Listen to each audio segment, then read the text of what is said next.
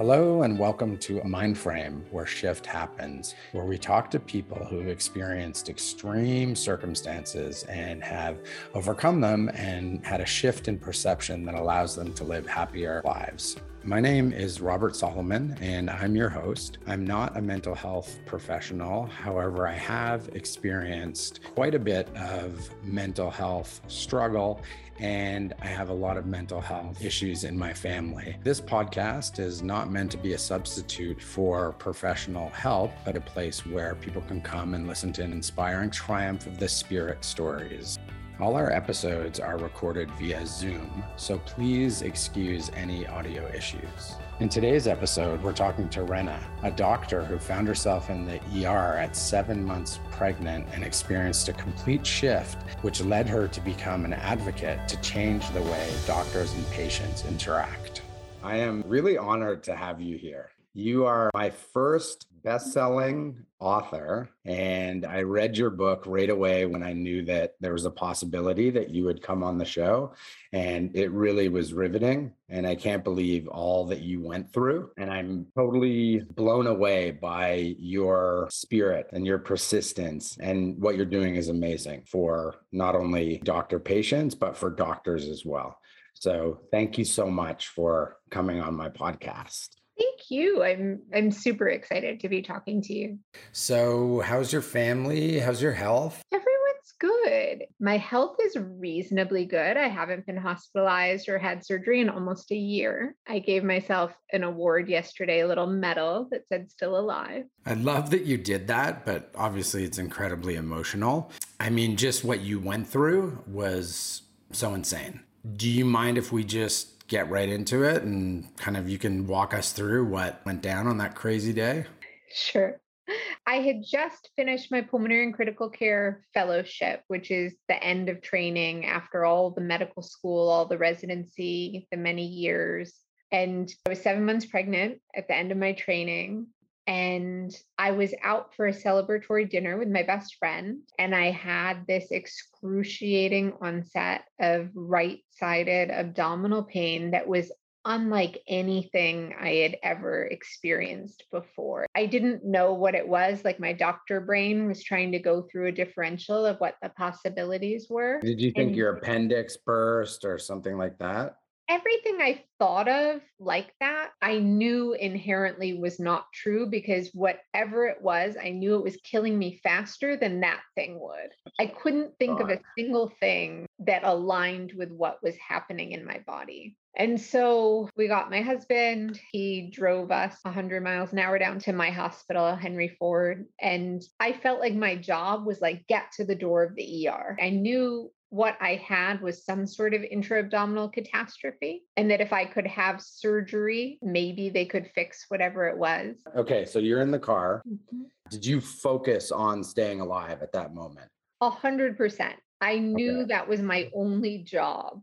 Like my See, I only just job. got the chills because that moment you made a choice. You weren't just a passive person on this vessel to the hospital. No, it was very much like you do your part now and you'll be able to hand this off, but you've got to do your part. It's insane to me that you could have that power and thought. And my science brain, goes into, well, of course, it's a stress response and you're channeling adrenaline. And like, that's all really useful in a situation where you're bleeding. And so you have acuity and clarity of thought. And I can understand the mechanism behind that. But the impulse is really coming from a bodily awareness, not a cognitive. But when we got to the ED, we were met by a security guard who triaged me in a different direction. He was like, oh no, you're a pregnant lady. You have to go to L&D. And I remember looking at my husband with a look that was just like, just so you know for later, that's the decision that killed me. Like now I'm going to die. And that's why. Oh my God. And so I went to labor and delivery. And from there, they got labs. They did the things that happen in triage. I got an IV placed. They got the surgeon to come. They debated whether it was safe to do a CAT scan. Again, I knew in my body, if they sent me for a CAT scan, I would die down there. But everyone was really worried about the baby. And so They sent the resident over to check on the baby, and I had trained in ultrasound. And so I knew I was looking at a baby that didn't have a heartbeat. And that was a moment of like collapse. I can't even imagine. So they rushed me into the operating room for emergency surgery, and I was crashing. My blood pressure was falling. Everyone around me was panicked because I didn't have adequate access for the blood transfusions I needed. And I heard the anesthesiologist say, "We're losing her. She's circling the drain." Wow.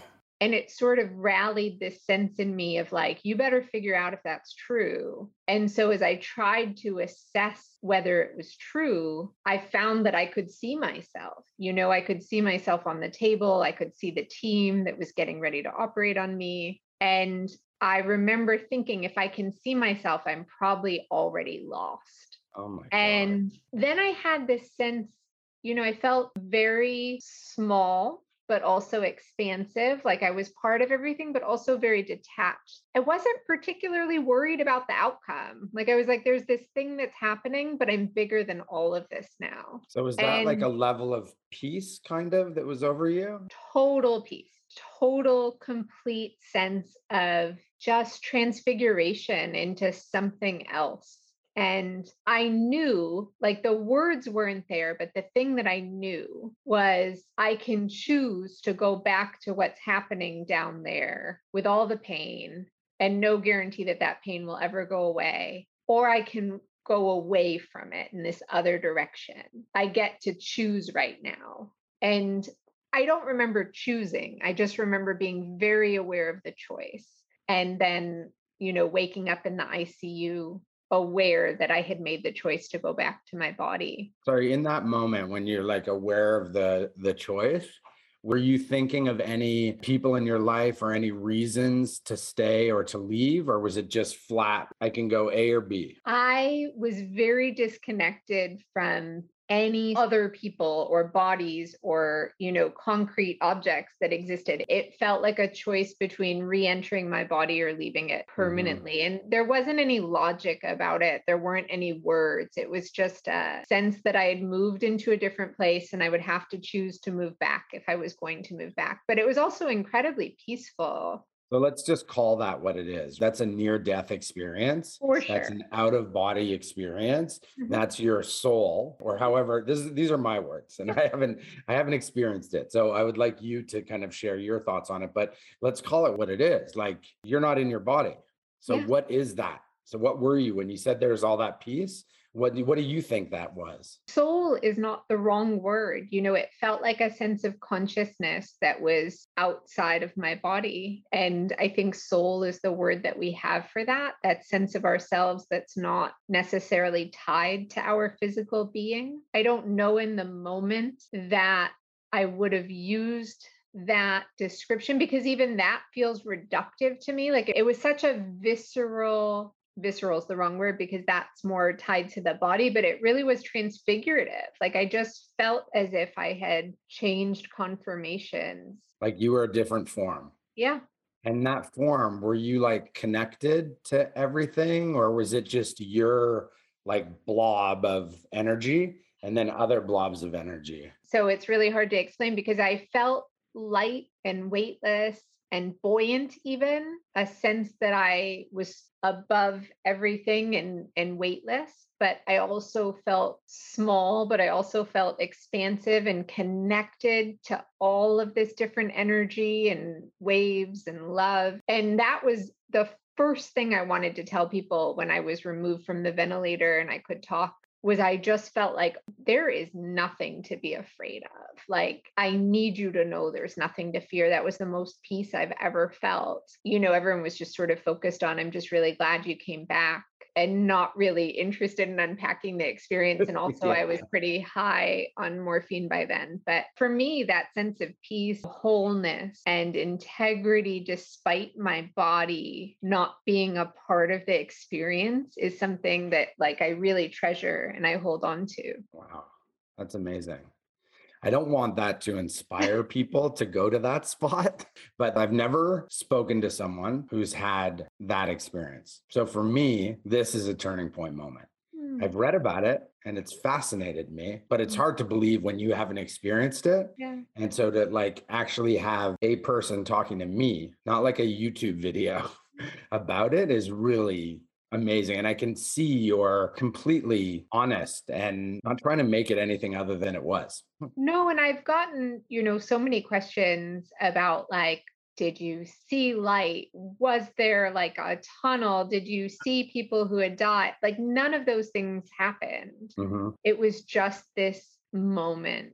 And it's interesting how many people tried to explain it away in a Yeah. scientific way. I Because went it's back, fearful. They're yeah, fearful of that. it's easier to explain it away than to accept it. Would you compare it to being completely 100% in the present moment? I hadn't thought about it like that. That's really interesting. I did feel present, but I also had a sense of connectedness throughout time. So Mhm. it's different than how I experience being exquisitely present if I'm doing yoga or really focused in a conversation. It had more of a sense of expansiveness than that one moment. Wow, that's so interesting. So it's like present but aware. Yeah, That's yeah. really evocative in terms of like understanding what you're going through. Like you explained it very well. So, what happened after that? When I came out of the operating room, I was still very close to death. I had lost all of my blood volume. It had been replaced multiple times. My kidneys had failed. My liver had failed. I had had a stroke. I was dependent on the ventilator to keep me alive. I was sicker than anyone I had ever cared for. And I had just lost this pregnancy. So I very much felt precarious. Like I didn't feel as if I was fully back. I felt like I was sort of visiting, but I still had this bodily awareness that I was probably going to die again in some way. And for context, a tumor had ruptured in my liver, and that was what caused me to bleed out. They couldn't see the tumor because when it ruptured, it essentially disappeared on all of the imaging. So they were operating under the assumption that I had this rare blood condition that happens sometimes in pregnancy that resolves with pregnancy. So if the pregnancy was done, I'd be fine. And my body was saying, we're not done here. And what I didn't know was that there was another tumor that hadn't burst yet, that no one knew and couldn't see and was sort of just waiting. So, those were non malignant tumors, right? But Correct. the contents of the tumor is like acidy or something that just The burns. tumor is made of blood vessels. So when it bursts, it's like cutting your aorta. All of your blood can just leak out of these blood Through vessels. the, oh, God. Super fun times. Yeah. So, okay. So let's just go slowly there. Any other moments from this period that we're talking about that really jump out at you in terms of shifts that you had that changed your perception of life? What was shocking, I went from walking into the hospital to not being able to stand, to not being able to put my own socks on, to not be intelligent, to not be mobile, to not be independent, to not be an expectant parent, to not be able to be disabled. Every sense that I had of myself, of my own identity, was gone. And that was a real transformative moment for me. And it took me to a place that was very basic in the sense of like all that is left is some essence of what I am. And that's where we'll build from. And I remember when I was discharged from the hospital, I had to go to my mom's house because we had stairs in our house and I couldn't even imagine being able to go upstairs. And I was sitting in sort of a lazy boy, which was the only way I could sit because I still had this large blood collection. And I looked outside and there was like a flower that was coming up in her backyard. It was like a little begonia, just like a yard flower. And I remember thinking, that's enough. The fact that there's that in the world, that there's a flower and that I'm here and that I'm seeing it, that's enough. Like, why did I ever think I needed more than that? Illness is good in that way, in that it really simplifies things. It And reduces you, right? it does. And in some ways, that's terrible. And in some ways, it makes everything more crystalline. You lose a lot of the bullshit. And you don't worry about things that don't matter. And I can always tell when I'm well because I start worrying about things that really I would never worry about when I'm sick. Which is so backwards, isn't it?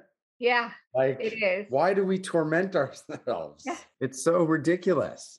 it's But it's dysfunctional. interesting that despite having that earth shattering moment, we still backslide. Uh-huh. We All the just time. are. It's this battle in our heads. Like you were reduced, right? Like everything you thought you were no longer. So what is your importance? What is your value? And you found that little piece and you said, that's enough. And I can Mhm. build off it.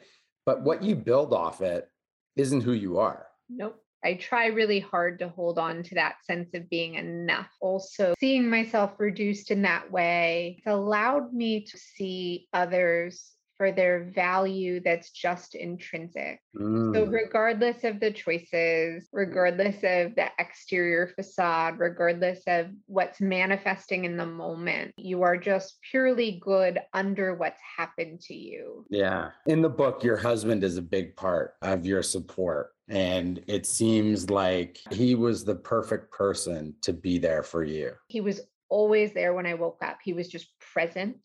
He understood that although he was suffering, that my suffering was different and that he couldn't try to occupy that suffering and he couldn't really impact it. He just had to be beside it. It's funny to think about, but in some ways, him knowing his own limitations of not being able to fix it actually fixed it because just being present for it without trying to fix it, it turns out is a really healing act of love to just say, I'm going to witness this with you. I'm going to sit with you. We're going to go through it together. I got nothing. I don't have any answers, but we're in this together. And if there are small things I can do to comfort you, I'm here for it. So that in many ways was more healing than what the teams could apply with their medical skills and their treatments.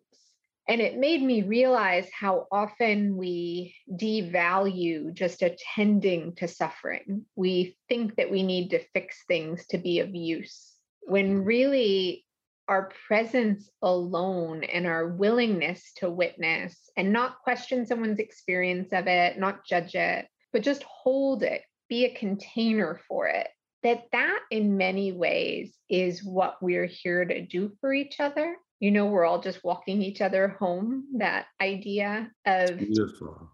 yeah. That reminds me, like, I'm not an extremely religious person. I am spiritual and Mhm. I feel like I'm a decent human being. But what you're talking about, it reminds me of two things. Number one, the power of unconditional love. But it also reminds me of something that I have in the past. I've made fun of it. It's like when people in a congregation ask everyone to pray for this person.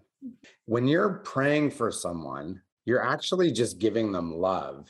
You're not trying to figure out a solution. You're just praying for their healing. And so it reminds me of what you went through in a weird way. Yeah, there are so many ways that we can hold each other up because healing has to happen from the inside out, right? Like no one can heal you per se. I think it's a very internal process, but you can create the conditions that allow for the alchemy of healing to occur in another person. The conditions can be just right so that they feel that they have enough support and space and love to heal. And I remember the first time I took a shower, which was probably 2 weeks after that first night, of looking in the mirror and just feeling like I was so disfigured. I was yellow from the liver failure. I had bruises. I had huge clots from lines and tons of staples up my abdomen. And I was just a mess. And I remember just being like, I look terrible. And him like not being able to even think that I look terrible, just being like, not to me, you don't. Like, you're alive. Like, he saw through all that. And he was like, if you had died, I would still be on the floor. Like, Oh my you're God. fine. But how that's so amazing that he had that ability to give that to you. Because if he had some sort of look on his face that was like, Yeah. ooh, Oh, I would that have picked up on could it. have demoralized you. Yeah, he just didn't. ever see anything but how great it was that I was alive. I Like, love that. That's what someone needs. They just need love and they need support. more And often than not, that's all anyone needs. And it's interesting because he didn't know he had done a good job. So it wasn't until I had started writing about it and I was letting him read early drafts. And I had just written the chapter where our son was born. And I wanted to share that with him. And he came back to me with tears in his eyes. He was like, I never knew I did a good job. And I was like, oh my God, like you're the reason I'm alive. Like, of course you did a good job, but it was so heartbreaking because we don't often tell caregivers what they contributed, right? We don't value it enough. We don't hold it up and say, like, this was a good thing. And so for him not to feel that way until he read about it was really illuminating. However, after that really beautiful statement, he said, in fact, I look so good that if you ever do die, women are going to want to date me. And I was like, I'm literally going to outlive you out of spite now. No one will ever date you because you're stuck. I'm sorry. that's so great. I love that. And it is like, yes, you can be deep and, emotional, but there's also humor that heals, For sure. levity. And it sounds like he's got a good blend. So if you look back to your relationships that you've had with other people in the past and that they've like worked out, then they didn't, and then you're with this person here, Mhm. if you were with someone else, you might not be sitting here. Yes. So I like to think about serendipity and serendipitous moments that occur in people's lives that help get them to where they need to be. And right now, you're an advocate and you're creating change and you're making people look at medicine in a different way. Mhm. It feels like the mission that you're on would not have happened if you didn't have your tumor and go into the hospital. That would not have happened if your husband wasn't who he was. There are so many things that led here. So talk about some of the things that are just so salient that like, oh my God, this happened. I thought it was like the worst fucking thing in the world. And then it got me to here. If you have any of those moments. Oh, a million. And serendipity, what we call serendipity, has really brought me a kind of faith that I didn't have before this because there were so many moments that had to go exactly the way that they went. One of the things that I've noticed through the last 10 years, and I've had probably 10 surgeries that were major and maybe 8 ICU hospitalizations, is every time this happened, almost comedically, the same surgeon who was there the night that I got sick has been on call. I mean, it's a joke between us now. Like the last time I was hospitalized, I purposely texted another surgeon because I was like, I'm not going to bother him. This is crazy. And I got admitted and he walked in my room and he's like, I'm on call. I'm like, of course you're on call because you've saved my life so many times that now my body only gets sick when it knows that you're on call. That's really insane. I don't even know like what the chances would be, like how many surgeons, time of day, all that stuff. Like it's just Vanishingly small to the point of being absurd. one of the other things that we want to incorporate into this show is actually bringing significant people who were involved in turning point moments for people. Mhm. So your husband obviously was there, that moment where you're looking in the mirror, seeing you under a critical lens. Your husband's there telling you, I love you, and I'm so happy that you are you. And this physician or doctor who's constantly there, like this person has changed, has given you some sort of hope, some sort of like belief that everything's going to be okay. Are there other people in your life that have been kind of around you when other moments have happened? Yeah, definitely. I'm fortunate to have a mother who's incredibly supportive. And it was really interesting when we got pregnant again and I was on bed rest because my uterus was threatening to rupture because nothing is simple. Um, and And she sort of would come to the hospital every day and do grandma things like knit at my bedside and bring in cookies and make tea. And it became this sort of space where the doctors would come after rounds to visit me, ostensibly to visit me, but they were coming for the tea and cookies. And they would share whatever was hard about that moment, like whatever just happened on rounds, whatever the event was that was top of mind, it would just sort of come out because nothing was happening in my life, right? Like I was literally captive in my bed. I had no update day to day. So they were forced to sort of share. And it was really interesting because my mom would just listen. She's non-medical, she's a mom. And whatever they said, she would just, hold them in unconditional positive regard and just say, what you guys do is really hard. And it was so simple. Like it was so simple to have that reflected back to us, an acknowledgement that what we did was really hard. It allowed us some distance from our own experience and perspective and healing, because it was really like, you're enough. I hear you beating yourself up over this case, but you're enough. And so they came back more and they told more stories and they had more tea and cookies. But she's been that kind of a force of, you're enough. That's so wonderful. Are there any other moments that you want to talk about that you had? Well, first of all, how did you meet your husband? We met in a very funny way. I had just moved back from New York. I was coming here to do my fellowship training. I had just broken up with this guy that I was dating while I was in New York. And I went to a yoga class because we'd broken up and it was sort of like, let me regroup.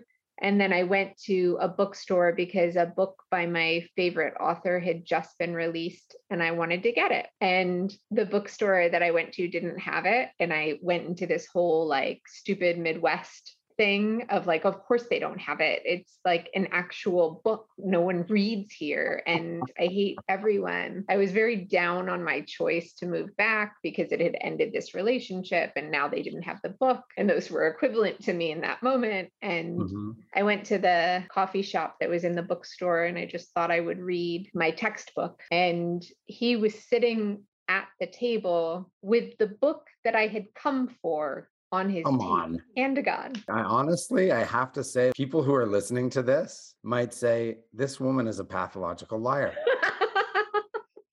I'm not creative enough.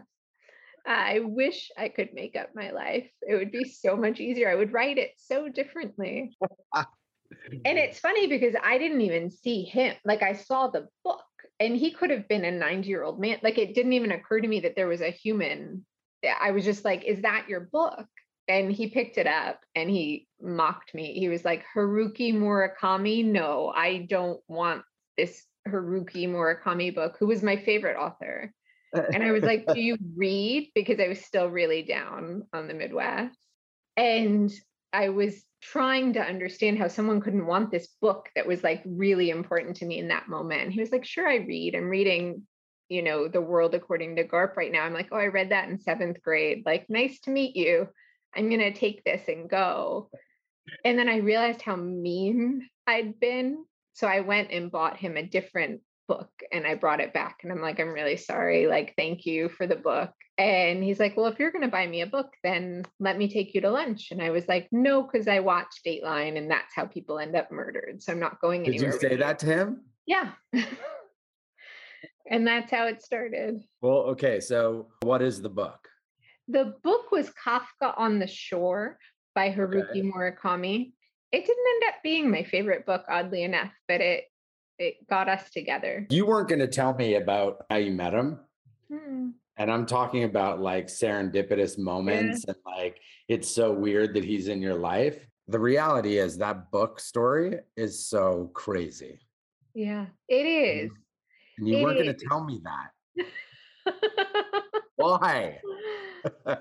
No, I'm just kidding. But we've been married a long time now. See, those moments, it's like magic. It's insane to think about because it's just like insane to think about when someone's standing on a corner and a car goes by and gets hit by another car and then that car bumps into them and then they're not alive anymore. And you're like, that person could have made so many decisions Oh, would have yeah. been not put that person at that moment. So So I'll go tell ahead. you probably the most serendipitous moment that I wouldn't have even thought about if you hadn't asked it in that way. So after my recovery and working really hard to get well again, I went back to work probably sooner than I should have. I was still really unwell, but I couldn't just be my only patient anymore. And so it was literally my first day as a grown up doctor, being an attending. And I went to the very first bed of my very first patient with my very first team. Everyone's standing at the first bed waiting for me to round, and they're acting really awkward. And all these thoughts are going through my head, like maybe they heard what happened and they don't know if it's okay to talk about it. Maybe they don't know if I'm smart enough to do this. Maybe they doubt me. And I was just sort of strategizing how I was going to handle each of those different things. And then the resident started presenting, and he starts presenting this case, and it's like 33-year-old woman, post-op day 4, status post crash C-section with fetal distress, who has HELP syndrome. So this patient is literally me in a You, bed. My first patient on my first day back. She's jaundiced like I was from liver failure, and her mom's at her bedside smoothing her hair. And I realized that the team was acting incredibly awkward because they knew that this was going to be hard on me. And it was incredibly hard because, when I was sick, I really believed that if my team just cared enough about me, that they could get me to health. And so I was putting this incredible pressure on myself. Like, I have to care so much about her that I save her, because I was saving myself essentially, right? Like the universe was mm, putting me in a situation where I was going to have to save myself.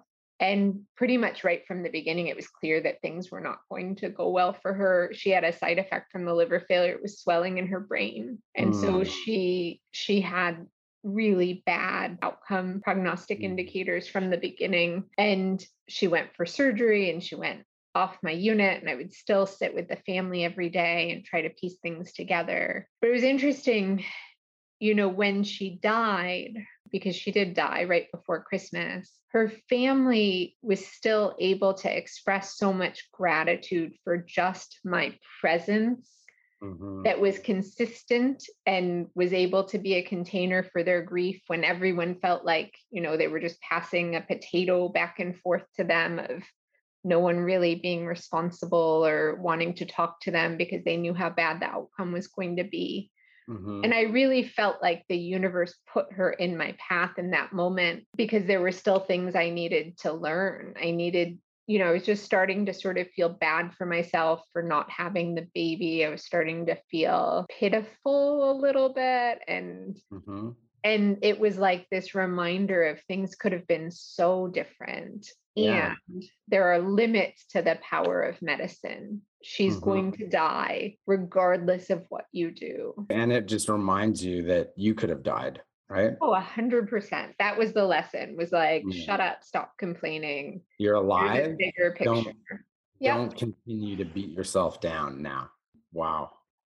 So if you could just let me know a little bit of the process that you went through for writing your book. Yeah, the process of writing the book was really interesting. By the time I started writing, I was probably 9 years out from the first really critical hospitalization that started the whole series of events. And so I'd had time and perspective, and had thought that I had assimilated some of the lessons into who I was.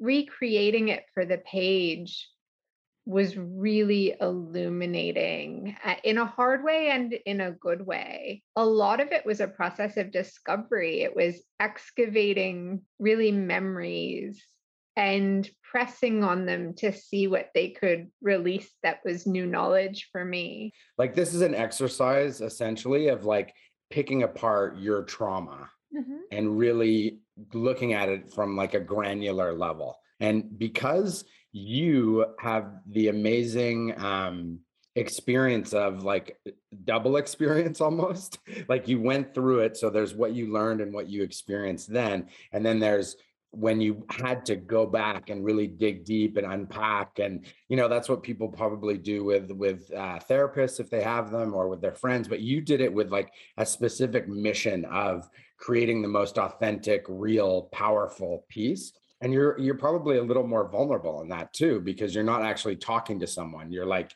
going through, you're being your own psychologist, essentially. So I'd love to hear that process of maybe some of the moments that really, from the first time you experienced, you thought it was one thing, and when you actually went back and went through it, it maybe was another. Yes. So, what your question brings up for me is that the moments that were the most challenging to revisit and view closely were the moments where I experienced a sense of shame. And so, in the moment, I think shame is a hard thing to acknowledge. And it was really only in retrospect that I could look at that moment and say, I'm ashamed about that. Why? And so the first instance of that, when I was in the triage bay, pregnant but hemorrhaging, and aware that something very bad was happening, but not really having an awareness of what it was. And the pain was so excruciating. And my mother and my husband were at my side. And I wanted pain relief more than I wanted a good outcome for the baby. And that's a shameful thing as a mother to admit that. I don't understand exactly why it was one or the other. Was it to alleviate the pain you were putting the baby in danger? Or The amount of morphine that I required to even touch the pain was a level that would have suppressed the baby's ability to breathe if it right. was born. And so it was this weird dance of how much do you want to worry about a baby that might not be viable even because it's so early versus your own well-being. Right. And my suffering in that moment took priority for me. In the book, I framed it as I felt like I woke up and the house was on fire and I just had to get out and someone else was going to have to rescue the others, because it was that feeling of self-preservation. Or is it normal to, have a sense of self-preservation when you're in extremis and dying? Like, is that just a visceral animal reaction that I could release that guilt from? And so you're right. There are aspects of it that are very therapeutic, but it really requires putting a pretty harsh lens on yourself and not pretending that your motives were good, because they weren't. Well, it's interesting when you say that, because if things are wired correctly and we don't experience events that may change that wiring, we're wired to survive. So in the end, you're getting into a moment where you're fight or flight and you have to make a choice. And sadly, sometimes those choices may seem like selfish, but they're all for self-preservation. But it's hard to understand that and accept it while you're going through it. And especially when you say it out loud, like when you say, you know what, if I have to choose between my baby surviving and this pain ending, I'm going to have to say pain ending. Yeah. Like that's a really fucking hard thing to accept that you said. Yeah. So I'm sorry you went through that. And then, of course, deciding all of this while you're actively dying is a real mind fuck. And I think a lot of people in pain are like walking shame bots. I never even, that's the first time I've ever said shame bot. It's a good expression. And we just hold all this fucking shame and it affects everything that we do. Everything, every decision that we make, if you're holding all this shame in. Yeah. And so what you talked about is like releasing that shame of what you did. It must have like given you so much levity, no? Self-compassion is something that has been really important for my healing. And even on a very basic level of just learning to talk to myself like I would talk to a friend and not hold myself to unrealistic expectations, which when you can't meet that and it's outside of your control, it can feel very demoralizing, because we're so atomized as a society and as individuals. We really have started to believe that unless someone was there, they can't know what we experience, that our experience is so unique. And what I Mm. believe is that when we share with real vulnerability, that someone else can say, I may not have experienced what you experienced, but I too have experienced shame. I too have seen circumstances that have put me against the limits of my own compassion, that have Mhm. caused moral injury. And I stand with you in that feeling, even though our material circumstances are different. That's where I think we can start to see our oneness and our sameness in a way that as a society we just haven't been able to do. It's so true. I mean, that's a theme of like, you know, this whole podcast is basically designed for like get to give people hope and to heal. And a big thing is what we're doing, which is talking about stuff and Mhm. being vulnerable. Yeah. And I'm not trying to do anything to you, for you, anything. You're not doing anything to me, for me. I'm saying what I want. You're saying what you want. And what we connect on, we connect on. What we don't. And someone else will connect on it. And it's just so, that's one of the messages that I'm really stressing is that you're not alone, man. Mhm. Like you may think you are, and you may think that what you're going through is like the worst thing in the world, but chances are there's someone going through something worse somewhere. And you can talk. If you talk about it, then there's a chance that someone will be able to help you. If you keep it to yourself, if you keep that shame, if you keep that whatever it is to yourself, then the chances of you healing are very, very um why am I lost this word right now? Infinitesimal. Minuscule. I like it. Yeah, very, very minuscule. And so I'm hoping that like you just said it so eloquently. You said it so beautifully. And I really hope that resonates with people when they listen to this. So I'm making a point. Please allow this to maybe resonate with you. Be vulnerable. Be vulnerable. It's okay. Be vulnerable to the right person. You Yeah. don't want to be hurt because obviously, there's a chance. So do a little sleuthing to figure out who you can actually be vulnerable with. But Mhm. it's going to make a difference in your life.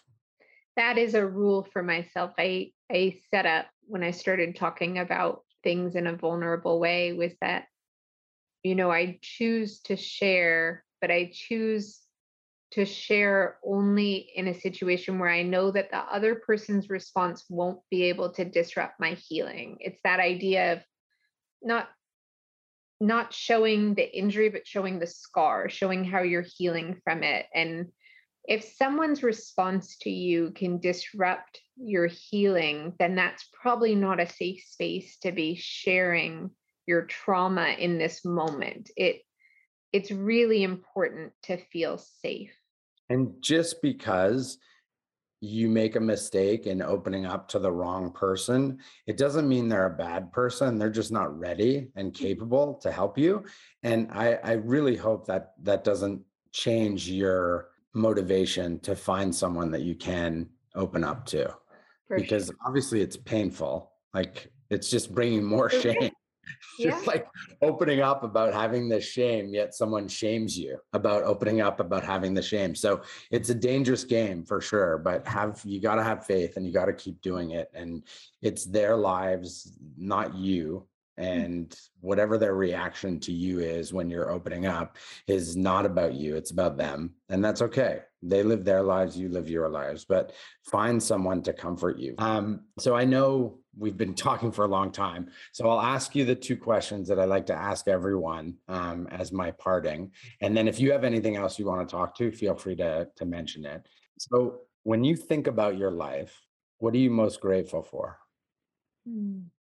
I'm genuinely grateful for an awareness of my life, like being present for everything that's beautiful right from that moment of that flower that really just said to me, notice what's right here and don't ask for anything more than what you already have because it's enough. And that gratitude practice, that awareness that we're surrounded by beauty and we just have to show up for it, that love is around us. We just have to show up for it. That's been really, really meaningful to me.